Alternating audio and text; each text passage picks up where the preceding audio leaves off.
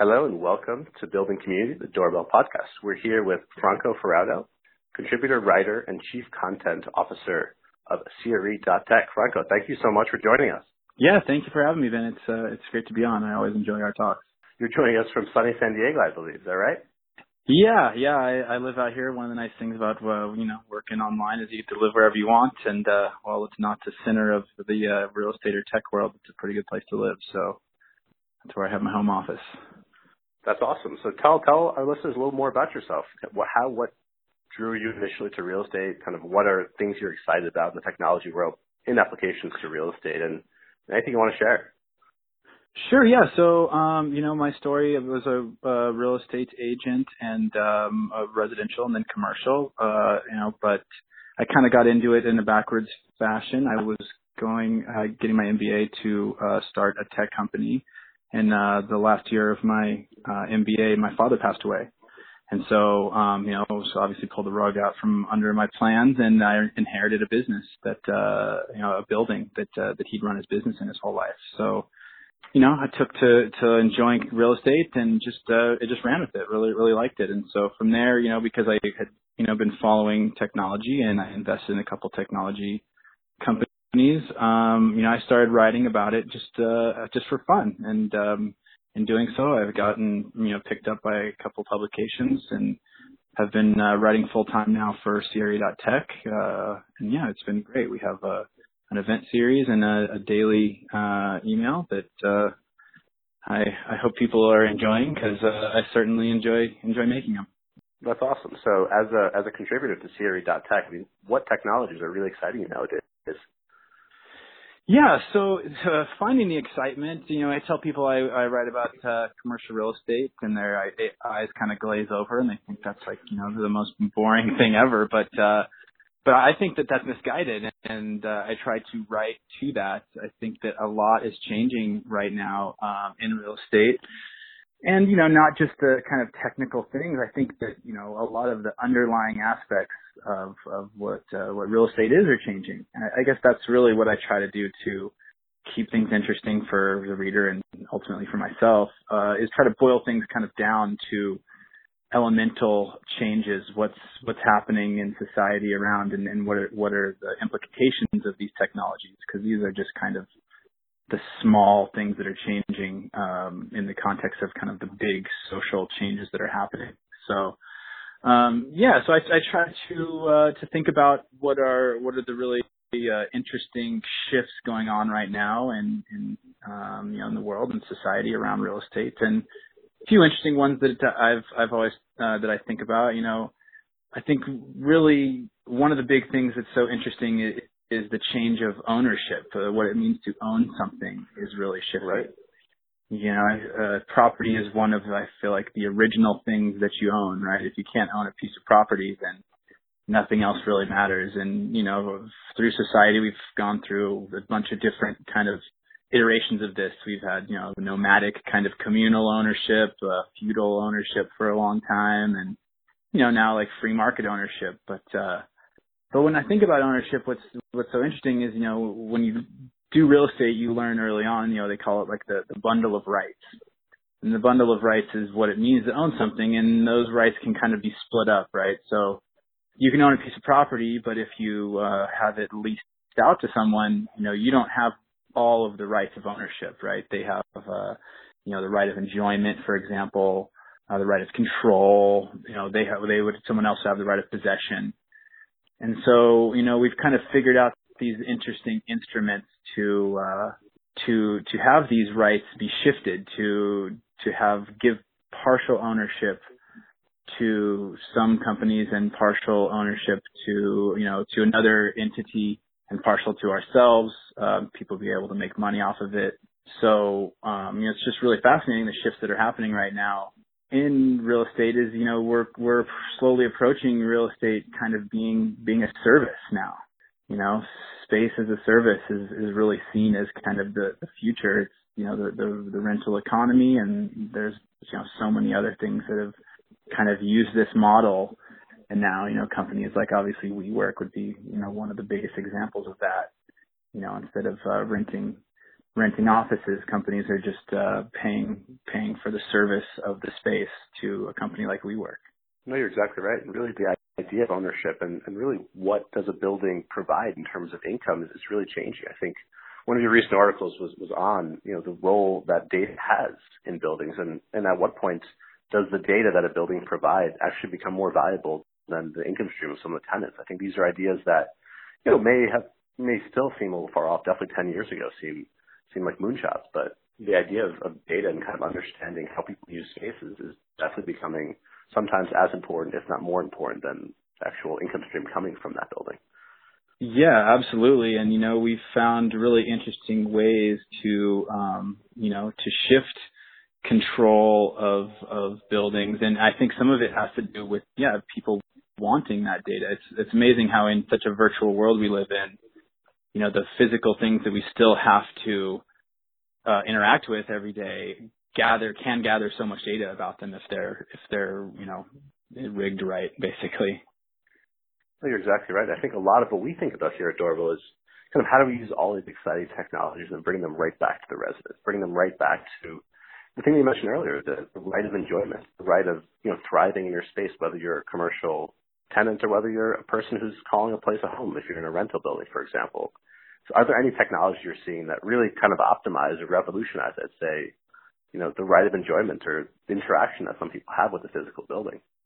Yeah, I mean, absolutely. The big talk right now, everyone's talking is obviously blockchain. And I think, that's going to be a huge shift in the way, we do a lot of things. And obviously the kind of low hanging fruit is title, right? So when you talk about ownership, there's the different kinds of ownership. There's the equity and there's the legal ownership. And things can happen and you might not have legal ownership. So that's why we have all these entities like, title insurance, title searches, which, if we had a perfect way of recording things, that would never happen. So I think that's definitely kind of the first domino to fall as far as the blockchain revolution. But I think that that's only a small part of it. I think that what I'm really excited to see is when we start building, like smart contracts on top of these kind of distributed ledger blockchain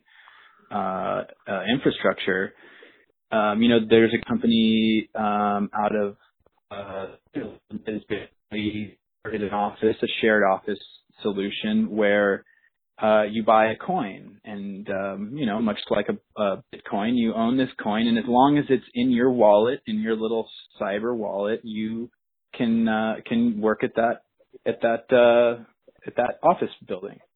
But what's so interesting and exciting about it is all the owners of these coins actually get to participate in the decision making of what's going to happen, where the next offices are going to be, what changes are going to be made. So, it's really a way to shift, right of control, which is an important right that most tenants don't have. You can have a lease on something and you actually lose this if you think about it when you go to a place like a WeWork. Even though you're kind of gaining this, right of enjoyment, you lose this right of control. You don't get to say, when the thing opens and closes or what the decor is or where the next location is going to be. And that might be shifting, being able to have these contracts, these sophisticated contracts that can kind of automatically shift control around instantaneously and without error. Could be a major, interesting change, not only for the industry, I just think for society in general. I completely agree. I think, we're seeing huge shifts in the past 10 years about how people physically find space. How do you go from, one city to another and find a place to live or find a place to launch your company out of? And I think these innovations really have led to huge leaps in the real estate industry. And now you're exactly right. Now we're taking that to the next level of how do people actually partake in what, they're building, when they open, what type of temperature, for example, the building has, or what type of events the building has. It's very much a community of renters, whether it be on the commercial side, whether it be on the residential side, even on the industrial side. I think we're seeing huge shifts here in how people work, how people travel, how people behave. And a lot of these things are obviously inherent to the way we interact with each other, but a lot of these things are changing. I think real estate really has done, I would say, a pretty great job of recognizing those changes and no changes that you're particularly excited.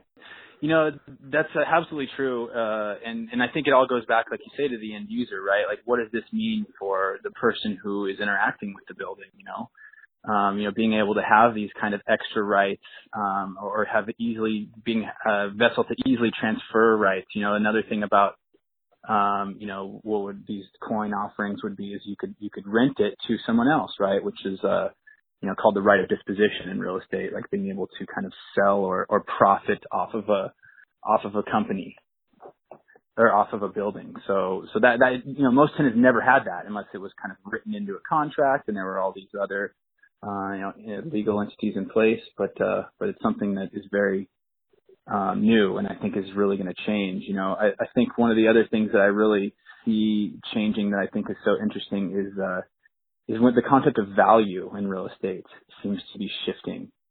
Real estate is kind of the way we look at the value of real estate has everything to do with kind of the other real estate that's around it, right? You get appraisal reports and you kind of look for comparables. That's like a big important thing. But I think people are realizing now that there's value up and above that, right? Which would almost be kind of like what a brand adds to a business.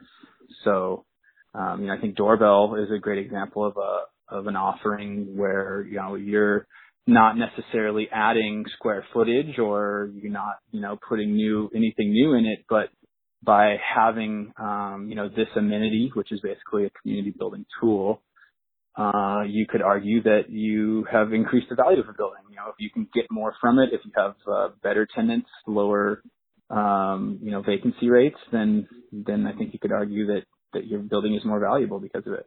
You're exactly right. I think, it's exactly the type of subjects that we think about, and really, how we work with owners is by promising and by delivering, higher property value through better experiences for residents. And I think that's generally something we're seeing across the board in real estate, not just with Doorbell. It's with products that, optimize the way people interact with, other people in the building, interact with local businesses outside the building. In many ways, the building is a fundamental unit of the city, and, optimizing the way we interact with those units, with those buildings, I would say just optimizes the way a city in general works. So I'm exactly in agreement with you. Yeah. And I think a lot of it, we forget that how important the owners of the building are, right? Like, they will only pay for something if they feel like is an added value to it, right? These are, at the end of the day, generating, income generating assets. So, I think for a long time that might have held things back because we kind of didn't look at the value of a building in these kind of broader terms. We only looked at it, what's the price per square foot compared to another building that's sold in the immediate past. But I think that you could make a case more and more that the brand, right, like a WeWork is worth a lot of money. If they own a building, it is worth a little more because it's cool and people want to go there. So I think that's something that is really starting to change and it affects the tenants in the end of the day. Yeah, and I think really it's using those experiences, using that branding to signal a better product and signal a better experience to your residents. I think we're seeing again across the board, obviously with hotels being one of the leading categories. A lot of people forget that hospitality is fundamentally a real estate business. I mean, hotels are, in essence, buildings. They're real estate. Obviously, they're valued very differently and kind of experienced very differently, perhaps more transiently. But at the end of the day, they're branded experiences that people come to expect. And I think we're starting obviously to see that on the commercial side with WeWork and other co-working spaces, industrials, et cetera, across the country. And we're starting to see a little bit of residential. And I think, fundamentally, we're very, very excited about residential for many reasons. One of which is that it impacts people every single day. I mean, people spend 10, 14 hours a day in their apartment buildings where they launch their lives out of. And we definitely do not take that responsibility lightly at all. So I'm in complete agreement with you on that. Yeah, I mean, really, if the owners of the building see these capital expenditures as ultimately a good business decision, then I think we're going to see a lot more of this. I think we're going to see a lot lot more buildings with really fun amenities and really interesting brands. Because I think that we're finally starting to realize that there is a value to it, right? Your value is more than just kind of the exact value of what your square foot is together. There's like this other intrinsic value above that, which I would just call branding, basically. Yeah, no, you're exactly right. So we're gonna wrap up this podcast with something we tried to do for the past 4 podcasts, which is something we call the lightning round. So we're gonna put you on the spot here, ask you 2 or 3 questions, and just, I guess blurt out the first things that come to your mind. So if there's one thing that's going to fundamentally change cities in the next 10 years, it is redevelopment / rezoning. Completely. I think we're going to see a lot of changes, especially because of what's happening in retail. I think we're going to see a lot of city centers really start to morph. Some of it from the residential side, but also some of it, I think, pushed from the city side. I think cities are really starting to understand the value of making sure you're zoned correctly.